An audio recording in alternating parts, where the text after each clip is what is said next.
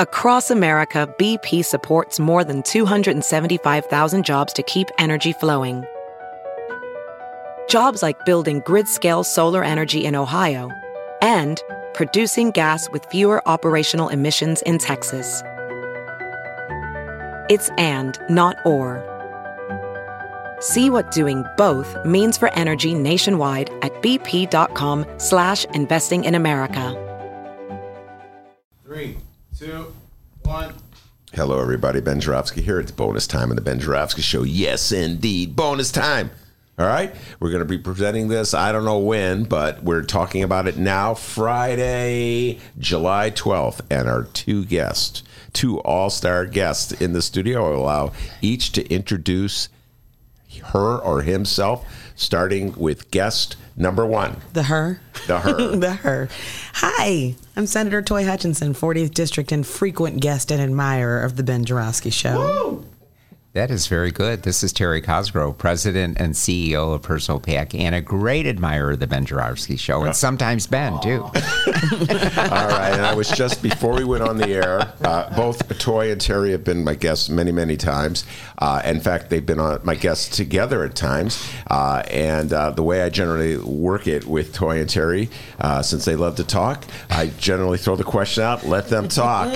And sometimes they just keep talking, and that's fine with me because I learn a lot from listening to them. So I'm going to start by saying something to Terry Cosgrove that he's going to love to hear. And I'm just going to say it right now because he's sitting here, and I've said it on the air before, but I'm going to say it in front of him. I don't know if I said it to you directly, but you were right and I was wrong about J.B. Pritzker. Okay? Can I just get it out there? Apology accepted. Gracefully, I might add. Okay, you were right and I was wrong. The man did very well for himself, in my humble opinion, in his first, what is his term, or first assembly, whatever it is, as governor. And I have a lot of issues with the gambling bill, but I'm going to put that to the side and just say, you were right and I was wrong. But this, I do want to ask you guys this question and get your thoughts on this. Speaking of J.B. Pritzker, we talked about this a lot this week on the show. The state fair in Illinois, there was a band scheduled to play. I believe they're called Confederate Railroad. The state had signed a contract with them to play at the state fair, and it turned out that they have the Confederate flag in the backdrop of their logo. And J.B. Pritzker said, nope, you're not going to perform on stage without me being governor in the state of Illinois. And so CEO wouldn't want to be. I believe he refunded their money. I mean, he was good on that part of it. Toi Hutchinson, your thought on that? I was like, way to go. I find it very interesting whenever there's a lot of angst and consternation about offending people who have no problems offending me. So when I see that flag, I was born in Nashville, Tennessee. My family's all from Nashville, Tennessee. So the Confederate flag says something very specific to me.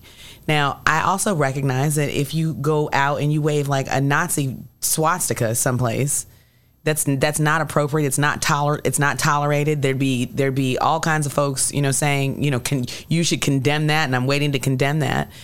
But I'm expected to feel sorry for people who feel no compunction whatsoever as to acknowledging what that flag symbolizes to me. Mm-hmm.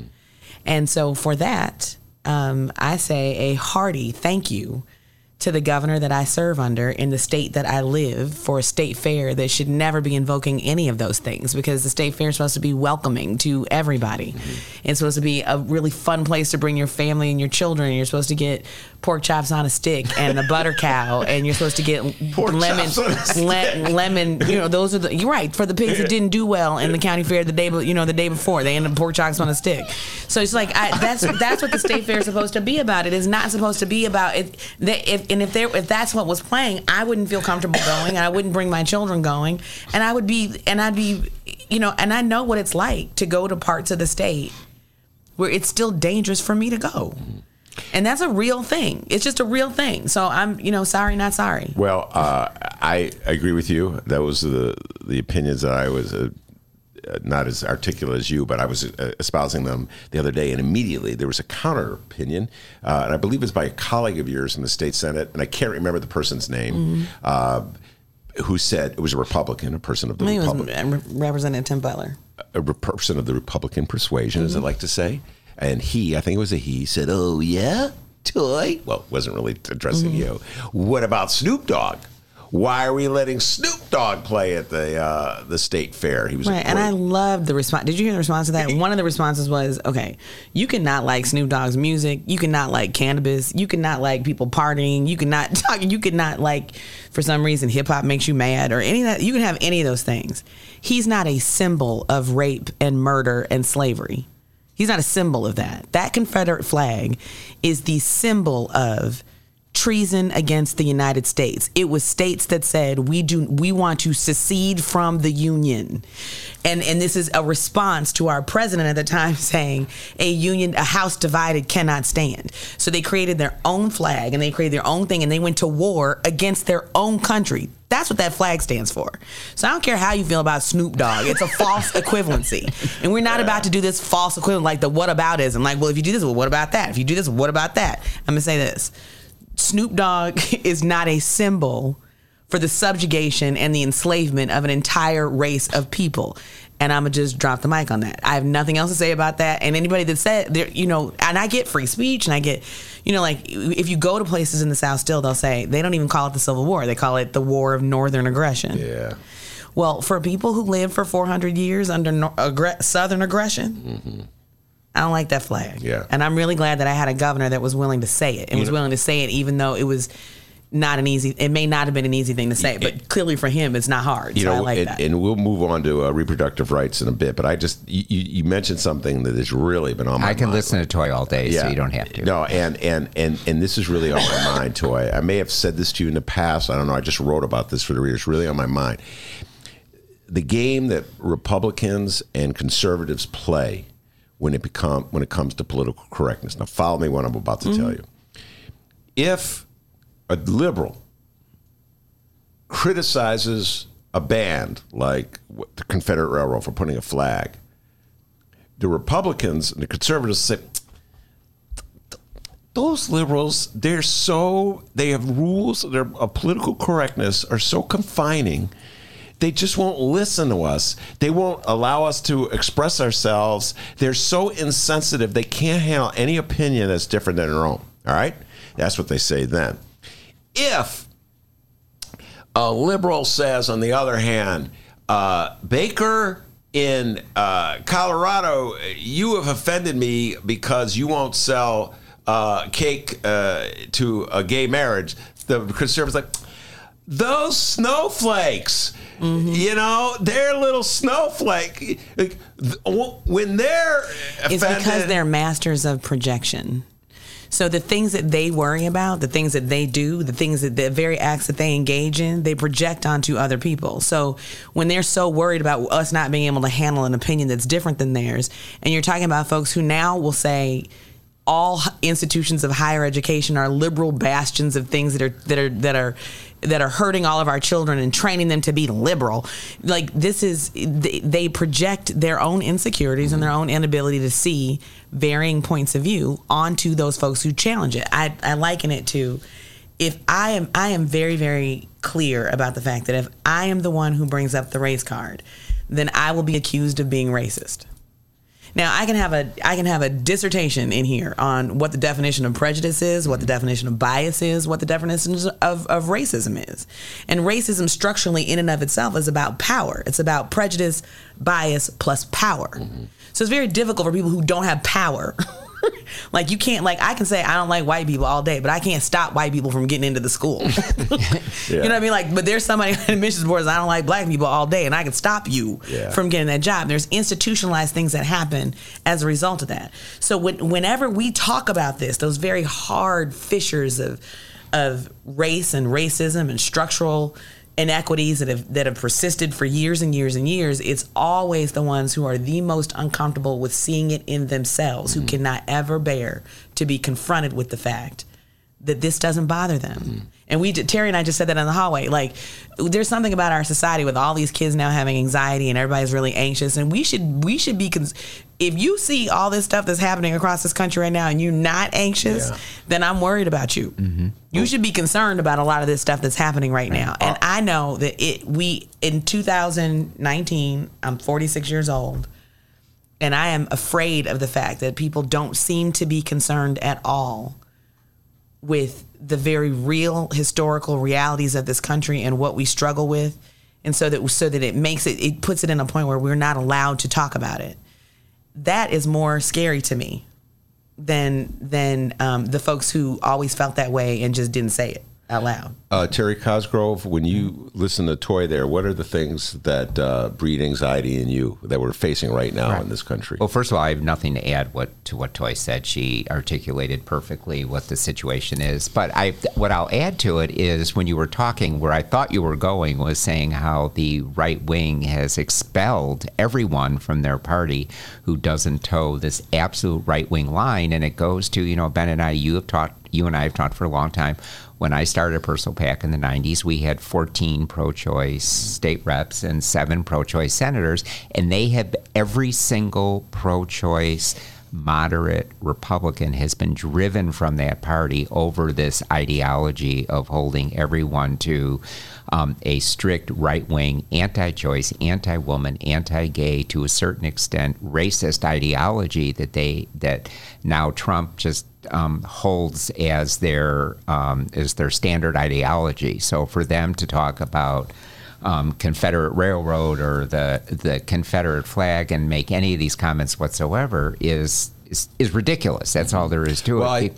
And Toy's go ahead. And Toy's comment about projection is exactly what's going on. I felt that my whole life when someone is complaining about someone, it's really they're talking about things that they themselves do. So remember, there's nothing new under the sun. It's like that's why Shakespeare said, he doth protest too much. Right. And I just want to say along the lines of what Terry was just alluding to, we had a great interview, if I may promote a previous interview. Marcy Love and Dee were in the studio from Personal PAC, and they are of the Republican persuasion, old school Republicans, who talked about Republicans.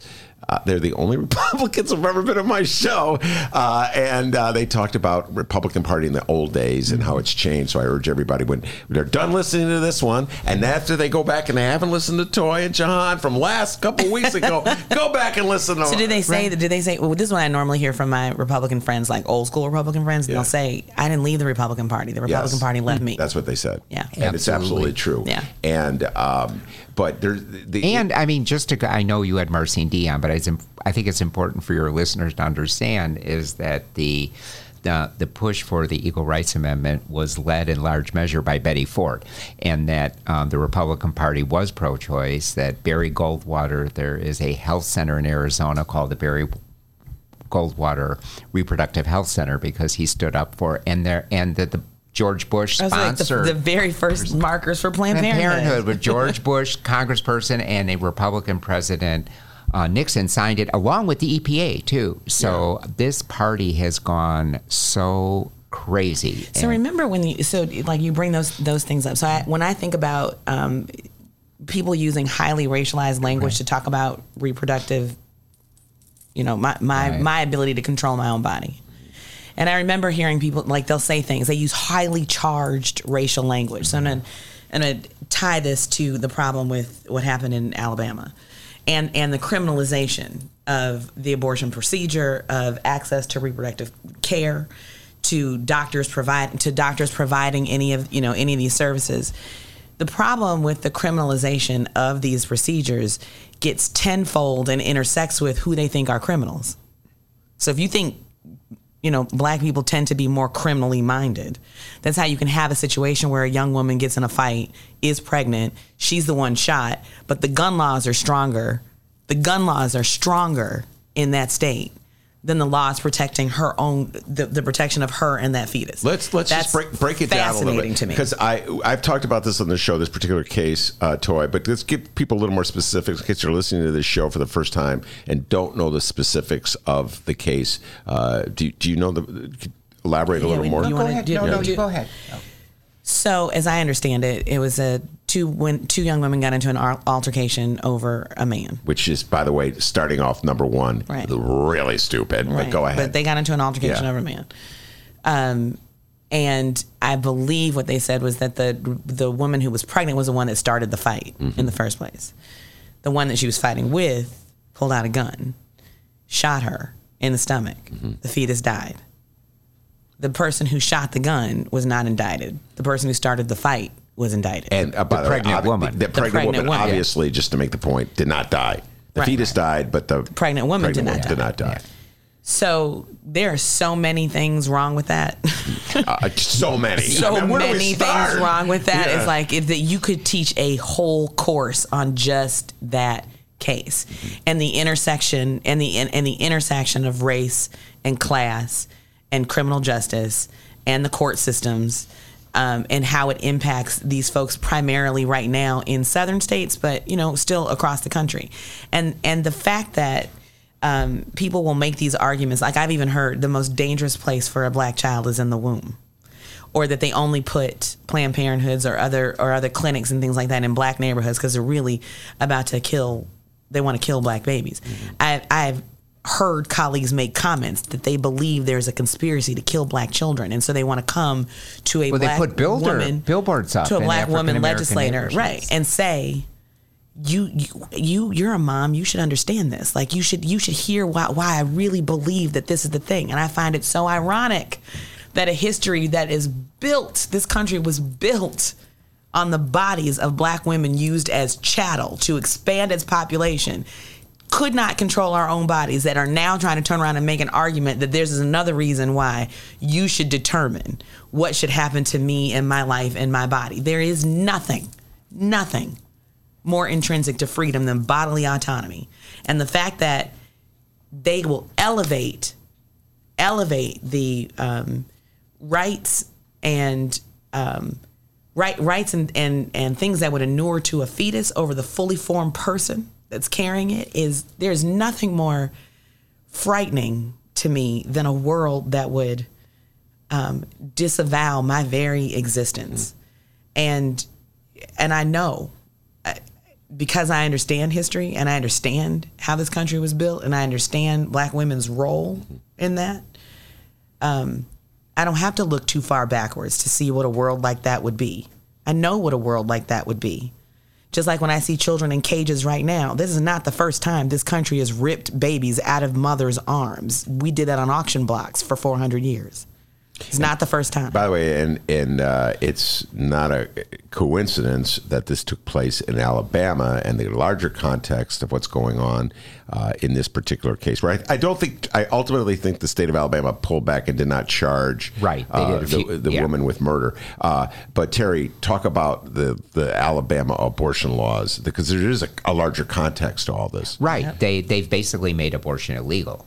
And Alabama has some of the worst health outcomes for pregnant women. They have one of the highest maternal deaths in the state. I mean, they do absolutely nothing. I mean, we've talked about the hypocrisy till we're blue in the face about so-called caring about unborn fetuses, and then once they're born, that in fact, it correlates almost perfectly. The states that are trying to take away reproductive rights are the states that do the least to support pregnant women and women who give birth.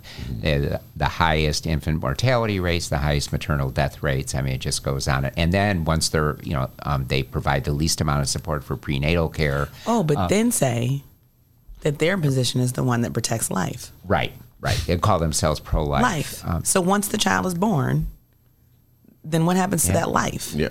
Or the fact that there's two lives we're talking about. It's not just the child's life, it's the mom's life. Yeah. And for the majority of women who are in that situation, they already have children. So it's those siblings too. I mean, this is all wrapped in a whole bunch of different things that go back to, it's significantly controlling women's bodies, and it is frightening, and we need to not be afraid to say it. And when we talk about, like, anytime anybody brings up the term maternal mortality, and I say, yes, white women die at 3 times the rate of anybody else in any other industrialized nation. White women die 3 times the rate. black women die at 6 times the rate, which means black women die in childbirth at rates like third world countries. But if I'm on this show and I keep saying every time I said I hate to bring it back to race, but it's crazy because why am I the one that's supposed to feel uncomfortable about talking about things that impact people who look like me? Yeah. And are factual. And then someone telling me that, like, well, you don't have to, you shouldn't, every time we talk to you, this is all you talk about. And I'm like, yeah. I'm like, well, damn. Right. Like, what's it like to live in a world where you're not allowed to talk about things that impact you? Or where you don't have to talk about it because you're because you're a white person or you're a person of privilege and you have the luxury to not talk about it. Not talk about it. I mean, that's what gets me about it is that all these people walking down the street and complaining about, our wanting to talk about the real conditions in society. Right. I mean, the only people that are complaining about it are the people who aren't faced with those conditions. Well, that comes back down to, again, it's like, if you're not subject to what it is I'm talking to, then you don't have a right to tell me how to feel about it. Right. How are you going to tell me how to feel about that? You don't understand it. But, one of the things I want to key in on this with Alabama and then also Illinois is that this is happening all over the country. It's like it's almost daily. I can't pick up a newspaper. Yes, I do read physical newspapers, but I also read stuff online. But where there isn't some attack that's going on in reproductive rights, and I think it was just yesterday or the day before, talking about all these small towns and communities that are now passing anti-choice laws in their across the country in their communities. So my point is that we are in for a very, very long battle here. In other words, small towns trying to saying that they're anti-choice and they won't allow a doctor or an abortion provider. So they'll do it through zoning laws. Yeah, they'll do it through zoning. So in other words, if you can't open a clinic, or you use all the trap laws to make it so that it's so egregiously hard to open up a clinic, then nothing can operate there. Or they don't have the power of the state, so they can't pass a statute, but they can pass zoning ordinances and things to make it. Or they're just doing stuff that's blatantly unconstitutional, like just saying no abortion could be performed in our county. Now, they can't say that today, but with another appointment to the U.S. Supreme Court, that may be upheld.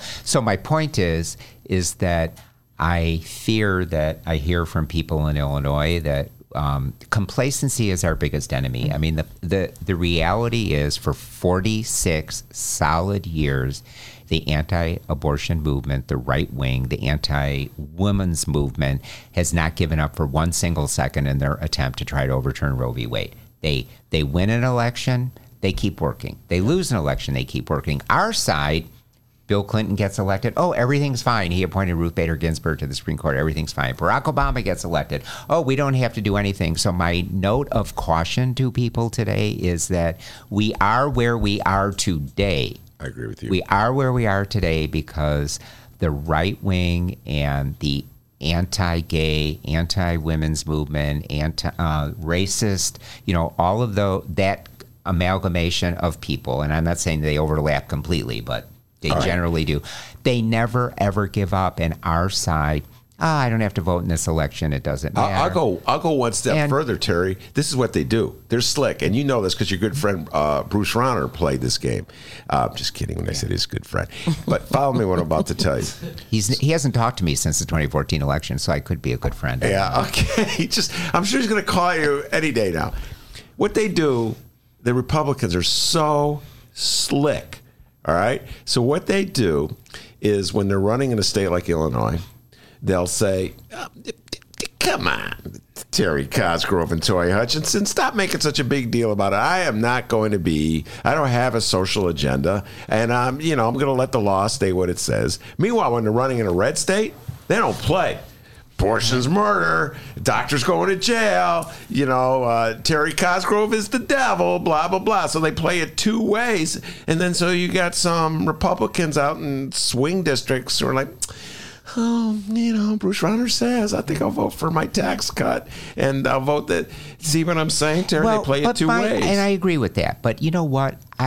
I'm uncomfortable with, you and I have had this conversation. Don't expect me to show up to a knife fight with a leg in a cast, an arm tied behind my back, with a toothpick, and expect me to win.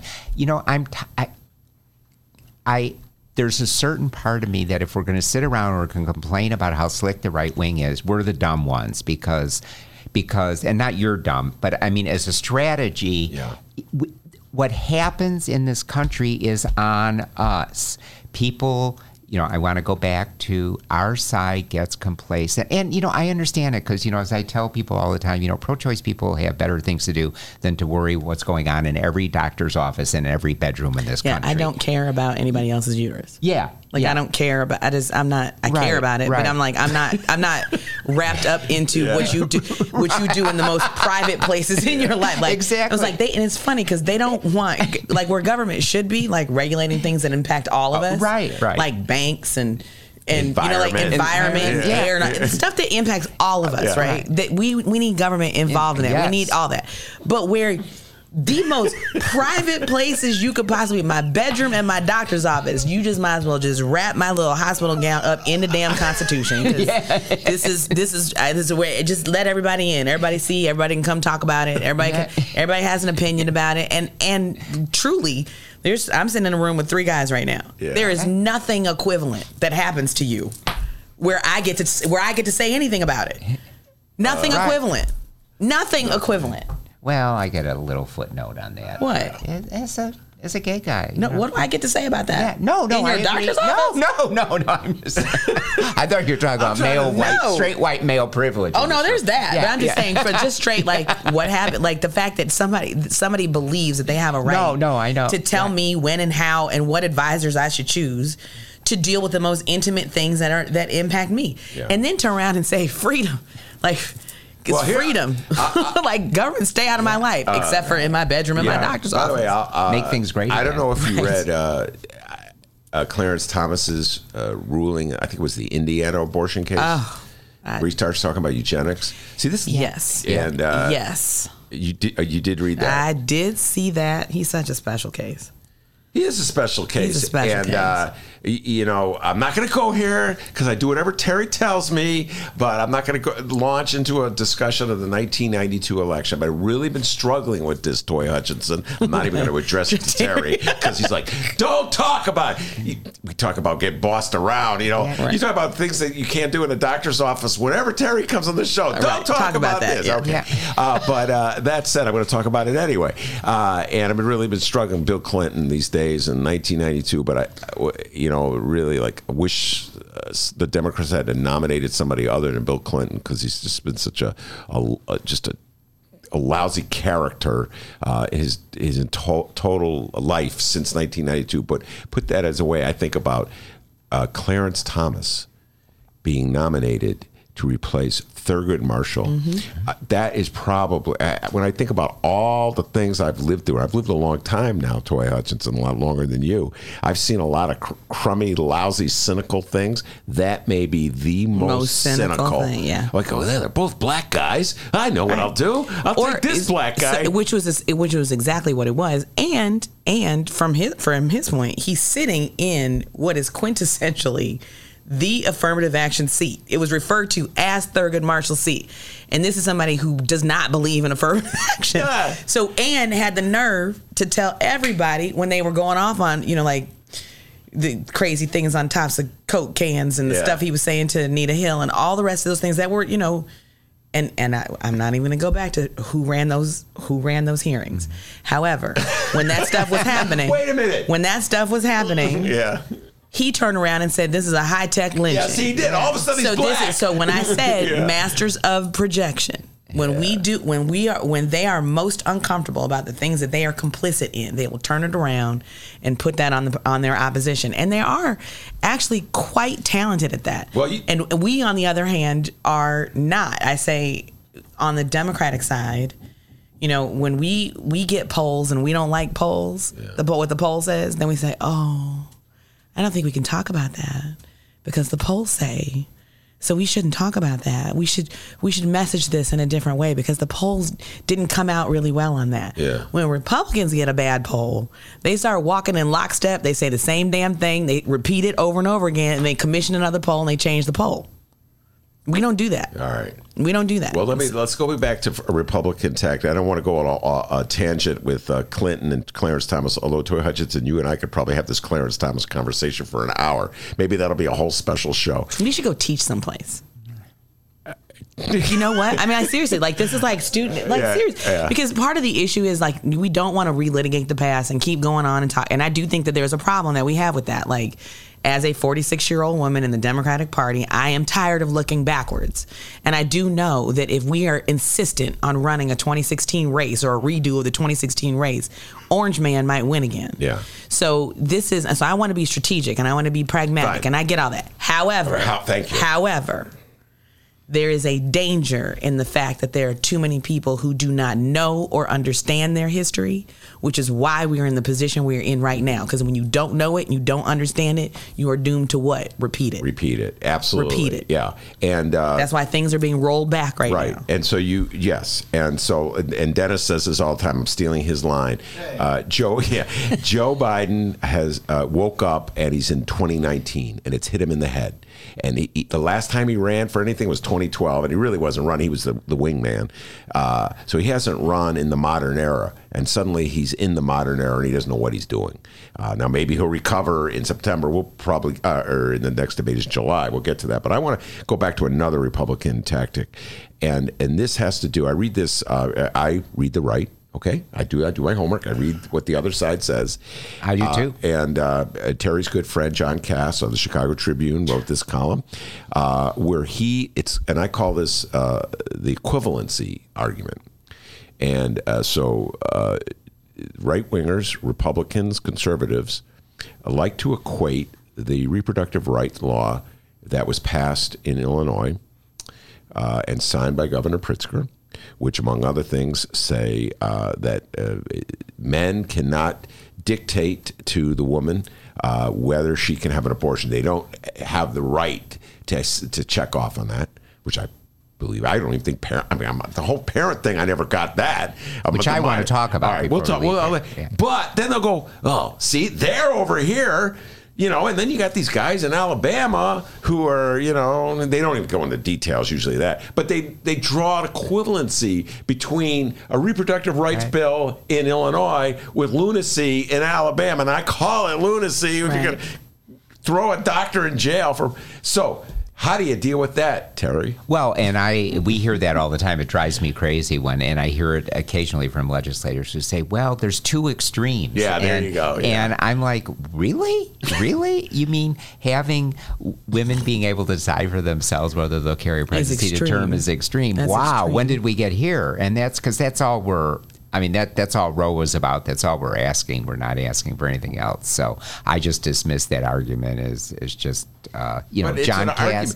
Yeah, but right. It's a narrative that's out there. Yeah. I get that. But I think the challenge is not to dismiss it and just not buy into it and just say that's absurd. To get back to the issue, we're saying that a woman should be able to decide for herself how to handle a pregnancy and then go on with the rest of it, in the same way that I argue that I would like to get rid of the word reproductive health care. I mean, get rid of the phrase. And the reason why is because in France and the UK and Canada, it's called health care. A woman goes to her doctor and she gets a full range of health care, and on occasion that involves birth control and abortion. It's not separate. It just is. It just is. I don't think we should call it birth control pills either. Yeah.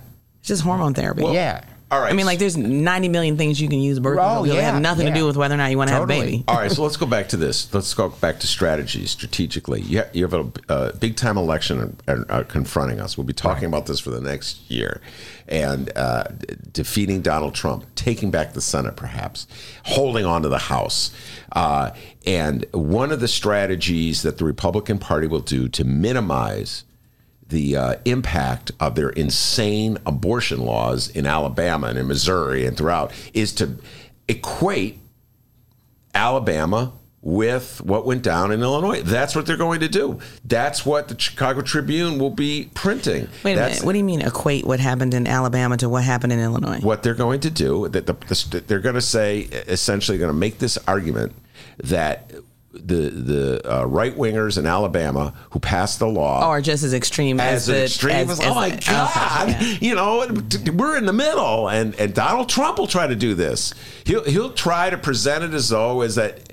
Yeah. You're the extremist. And our mistake is to argue on their frame. Argue on their frame. Ever to get on the defensive when it comes to this argument. The reality is, and this is what I love, the title of the Ohio bill, in which I'm going to use, I'm warning every single anti-choice right-wing candidate out there, you are in favor of an 11-year-old who's raped, of forcing her to carry a pregnancy to term. That is what's going to be in all my mail and all of my, and you know what, these people can talk about the Illinois law all they want, but we are going to hold them accountable, and this is what people are afraid to do, and I think Toi was talking about the polling a little.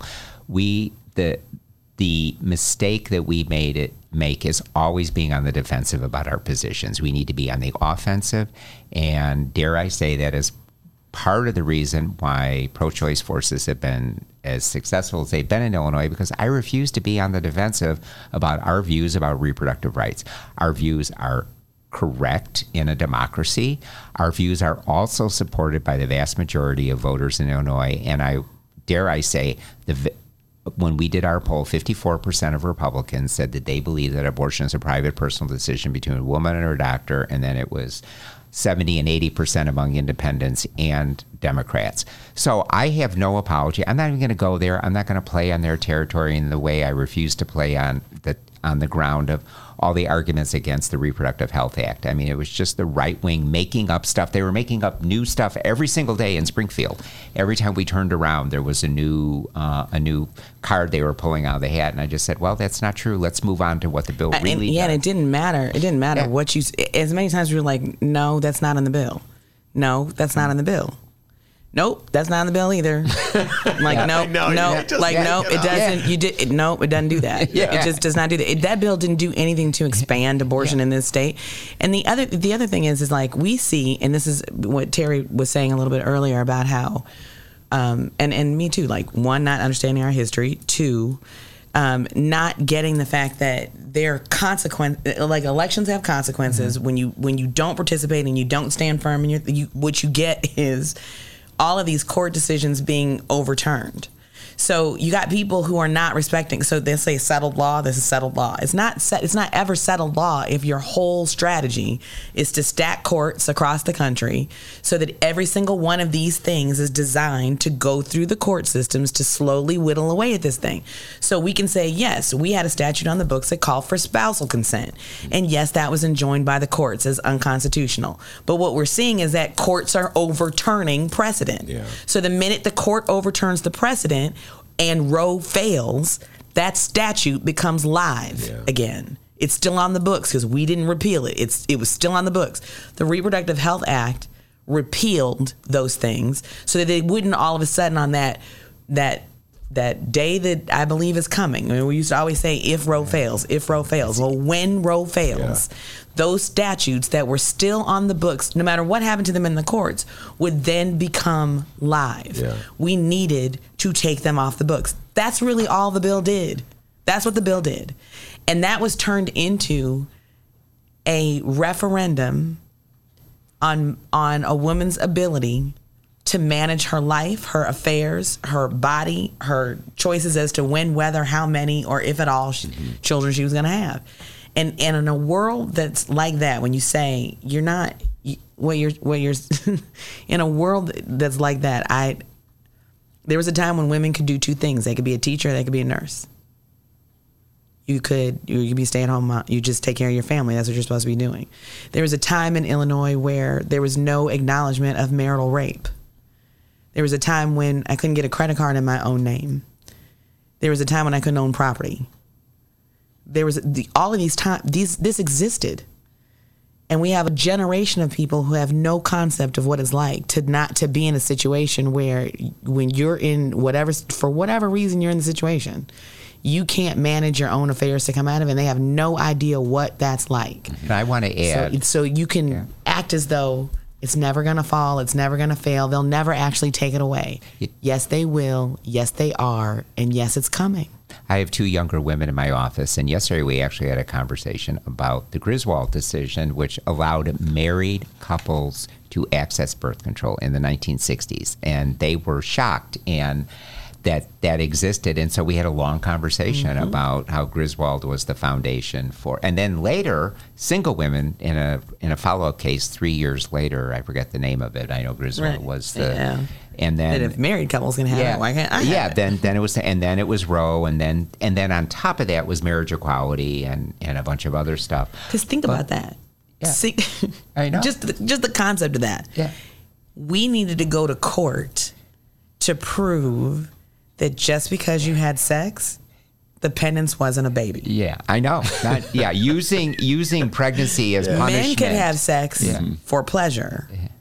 Women could have sex only to have a baby. And we had to go to court to be free like men are free. Like it was a big deal. It was a big deal. Big deal when you won. But I want to highlight one thing that's still going on in the Illinois General Assembly, which is really critical, and that is we still have on the books, Toi was right about getting rid of all these horrible statutes, but we still have one thing left on the books that I want everyone who's listening to this to be aware of, because we need to do something about it immediately, and that is we have a teen endangerment law on our books, which requires any female under the age of 18 who's looking to have an abortion that she must inform her parents of her interest in doing that and that she's going to do it. And it is a horrible law that puts the health and lives of so many young women in this state at risk. And I won't go into all the circumstances, but there's, rape and incest and violence in a home, and an older sibling was a younger woman saw her older sibling get thrown out of the house because her parents found out she was pregnant. We have to get rid of this law, and so there is a bill pending in the Senate and the House that repeals this law, and that has to be the number one priority. So everyone that's listening, please call your state senator, your state representative, and say, please repeal Illinois' parental notice of abortion law. It is absolutely critical that we do that, particularly the horror of women traveling from the western end of Missouri or from Indiana or Kentucky, young women under the age of 18 who's living in a violent home. She's able to get on a Greyhound bus and come to Illinois to get an abortion. She puts the money together. She does all that. Maybe she comes with a friend, and she gets here, and then she's told, oh, we have to tell your parent, when she's traveled 200 miles to do that. So it is. We have such a profound responsibility. This law is horrible. The American Medical Association opposes it, every single organization, and we need to get it done. Governor Pritzker is in favor of signing that bill that comes to his desk. So wait, it wasn't repealed in the last go around? No, it was not. It was not. Was not part of the language? No, it was Was not. that an intentional strategy? Well, the problem with Illinois' parental notice law is that it is one anti-choice piece of policy that even people who believe they're pro-choice don't really have a problem with if they don't understand it. So because the name of it sounds so innocuous. So you have people who honestly believe that the parental notification thing stops a person from telling their parents if they want to have an abortion. The vast majority of teenagers who are in that situation tell their parents, or tell their mother, or tell another trusted adult. Like the vast majority of these kids do. This is a bill that endangers the kids who don't. Someone who says they think the law prevents a teenager is willfully ignorant. So this is what they say. They stand up and they say, how dare you make it so that I can't be with my child if my child, she can't get her ears pierced without me. Man. She can't get a tattoo without me, but you're telling me she can go get an abortion. Here's the thing. The minute that child is pregnant, she doesn't have to tell you anything. If you're 16 years old and you get pregnant in the state of Illinois, you don't have to tell your parents anything about a decision. If you carry that baby, now you're the mother. You don't have to say anything to anybody. Adult. You are emancipated for at that point. Every other medical decision procedure. Except that. Yeah. So if you were impregnated by your father or your stepfather or a relative or someone dangerous around the house, if you are homeless, if you are already sick, if you are in some situation where you don't have parental guidance and you don't have, that is what those are the lives this bill endangers.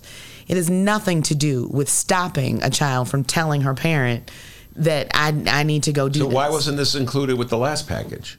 The decision was made to do it separately. Yeah. Because there's too many people who would vote no, and you would endanger the entire package. Essentially, that was a consideration in it. But Ben tells it like it is. Essentially, keep your mouth shut. The strategist said, "Ben, don't talk." Now you know why I got fired from that other station. He talks too much, tells too much truth. Yeah. Wow. They dropped the ball. And they figure, all right, we get this thing passed now. We'll come back and get this again. Well, you don't know if I'm going to get it again. I'm going to push back on that a little bit, though, because at some point in time, people remember I said I want to be pragmatic and I want to get things done. Okay. So it literally, I don't care what the issue is, you need 30, 60, and 1. You need 30, 60, and 1. So there's a lot of things that I would like to pass, and I got to get 29 other people to agree with me, and in the House I got to get 59 other people to agree with me, and I have to have a governor who's ready to sign it. And in that situation, in those moments, and in these times when things are that complicated and complex, I need 30, 60, and 1. And what I got to do to get to 30, 60, and 1, sometimes then you're not in the merits. Now it's math. Yeah. And I need a bill signed. And you sound like Michael Joseph Madigan. You got to be strategic. All of a sudden, Toi Hutchinson's left the room. Ben, I'm Michael Madigan. Have an apple. I should throw something at you right now. Or give me something to throw. Give me something to throw. Give me something to throw. Politics is the art of the possible. Right. It's not the art of the, and I have to say that I agree with Toi. I mean, I have devoted my life to this issue, and we've accomplished a lot, and it's doing it strategically, and it's doing it in a way that brings us success. And I'm not interested in tilting at windmills. I'm interested in winning. In winning and protecting. I love tilting and windmills. All right. Yeah. I know Toi has to leave, and I could talk at least another 2 hours with you two guys. So before we go, yes. And I know Terry is very strategic, so he's not going to answer this question. So I'll ask Toi this question. But if Terry wants to jump in and answer it, I'm intrigued. I am obsessively following the Democratic race for president. Mm-hmm. I know you are too, but everybody in this room is. And I know you must have at least read about it if you didn't watch the debates. So after watching those debates, if you could rank 3 candidates that really intrigue you, that you think have shown you something, that they have the potential to defeat Donald John Trump, who would those 3 candidates be? Toi Hutchinson and Terry too. I'll answer. Okay, all right. Like you may not like the answer. Well, go ahead. Go ahead, Toi.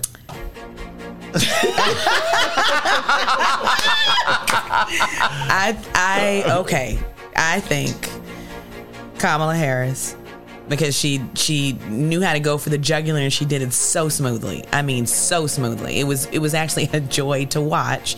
Not because I have outright things against Joe Biden per se, but just the skill with which she did that showed something that I think bears watching, and that is an incredible thing. I think. Who's another one that I really... Castro was interesting. I was listening. Julian Castro was an interesting topic. I mean, a person talk. Elizabeth Warren. People get her all the time about, she just has plans. I think there's a Saturday Night Live skit where they're like, we have a plan for that. We have a plan. And I understand there's a thing about wanting to, tease all these things. I'd say those, and I don't think you can discount Joe Biden at all. I definitely don't think you can discount him. But I am interested in being forward thinking, and I'm getting really, really irritated at a party that continually looks backwards instead of looking forward. And I think that's what my heart is saying right now so I'm really interested to see how those Klieg lights work as the winnowing out process happens. Because I said the last time I was on this show, half these folks need to drop out. And if you live in a state with a Republican senator, you need to be running for Senate. Yeah, better or wrong. Finish what you started. Finish what you started. Yeah. You seem like a really nice dude. If there was something I could say, there's a really nice dude. I need you to be a part of the backstop that we need on these Supreme Court appointments, on these judicial appointments, on changing the actual structural things that are going wrong with the gridlock that's happening in Congress. So if you live in a Republican state with a Republican senator and you think you cold enough to run for the U.S. president, please run for the U.S. Senate so we can have a strategy that's just everybody can't be president. So I'm going to need some of you all to fall back. I agree with Toy's assessment. Stop it. I agree with Toy's assessment on the Senate. But I have to say, I am so excited and happy with the debates that are going on and the number of people that are involved at this stage. I mean, let's forget, Iowa's, 7 months away? I mean, when I listen to that debate and I hear how many people are tuning in, I mean, this is the important thing, that record numbers of people are turning into these two debates we just had. Yeah. So the fact that there's so many great ideas that are being expressed, that many people are interested, and that the country is interested in what's being said, I think is a really good thing. And I'm interested in the bottom line of the ticket that can beat Donald Trump. And so I am sitting on the sidelines. I have to admit, I'm still feeling, and will probably for the rest of my life, feeling really burnt about what happened with Hillary in 2016. And so I'm watching, but I don't think it's a bad thing.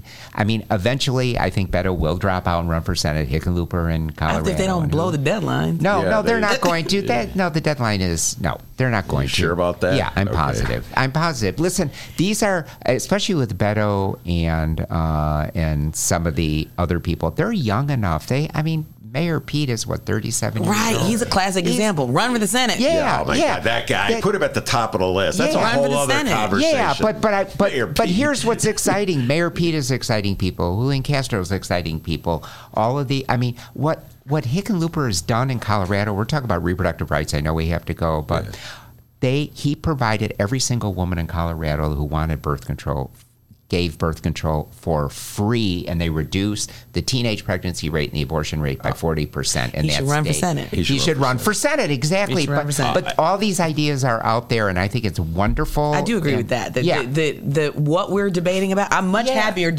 We can debate about what we're debating about as opposed to what they're debating about. Elizabeth Warren has her plans, and Kamala Harris is talking. Mayor Pete is doing his thing, and it'll winnow out. I'll tell you this right now. I'm going to answer my own question and set this up for the next time you're on. No question about it. Kamala Harris brought the game to that debate and showed me that she has what it takes to go after Donald John Trump. I agree with that. She took down Biden. Poor guy was like, Wait, it's not just Biden. It's what she did in the Kavanaugh hearing. It's what she did to Barr when he came in front of the... No, I think it's not just the debate. In fact, I was more impressed with what she did in those two circumstances. Right. And I love the juxtaposition of being in those Senate hearings and having the chair of the hearings constantly tell her, interrupt her time, interrupt her thing, chastise her for talking sternly or over the witness or any of that kind of stuff, and then watching her on the debate stage. Handle it. Yeah. Because she did it Olivia Pope style. Handled it. The only thing she was missing was a white hat and a white suit. She did that. And as a woman who sees myself in that, go girl. Yeah. My favorite line, and then we're going to go, is that when she... I could talk for another hour. With Barr, when she asked him if anyone asked him to intervene in anything, and he said, well, let me see. She goes, I'll take that as a yes. And moved on. I mean, that was such a great moment. And... Yeah. All right, that's Terry Cosgrove, Toi Hutchinson in the studio as well. We call it the Terry and Toi Show, and or we'll the Toi and Terry Show. They'll be back because they love talking politics, and I love talking politics with them. Thank you very much. Thank you, Ben. Thank you. So much fun. Take care, everybody.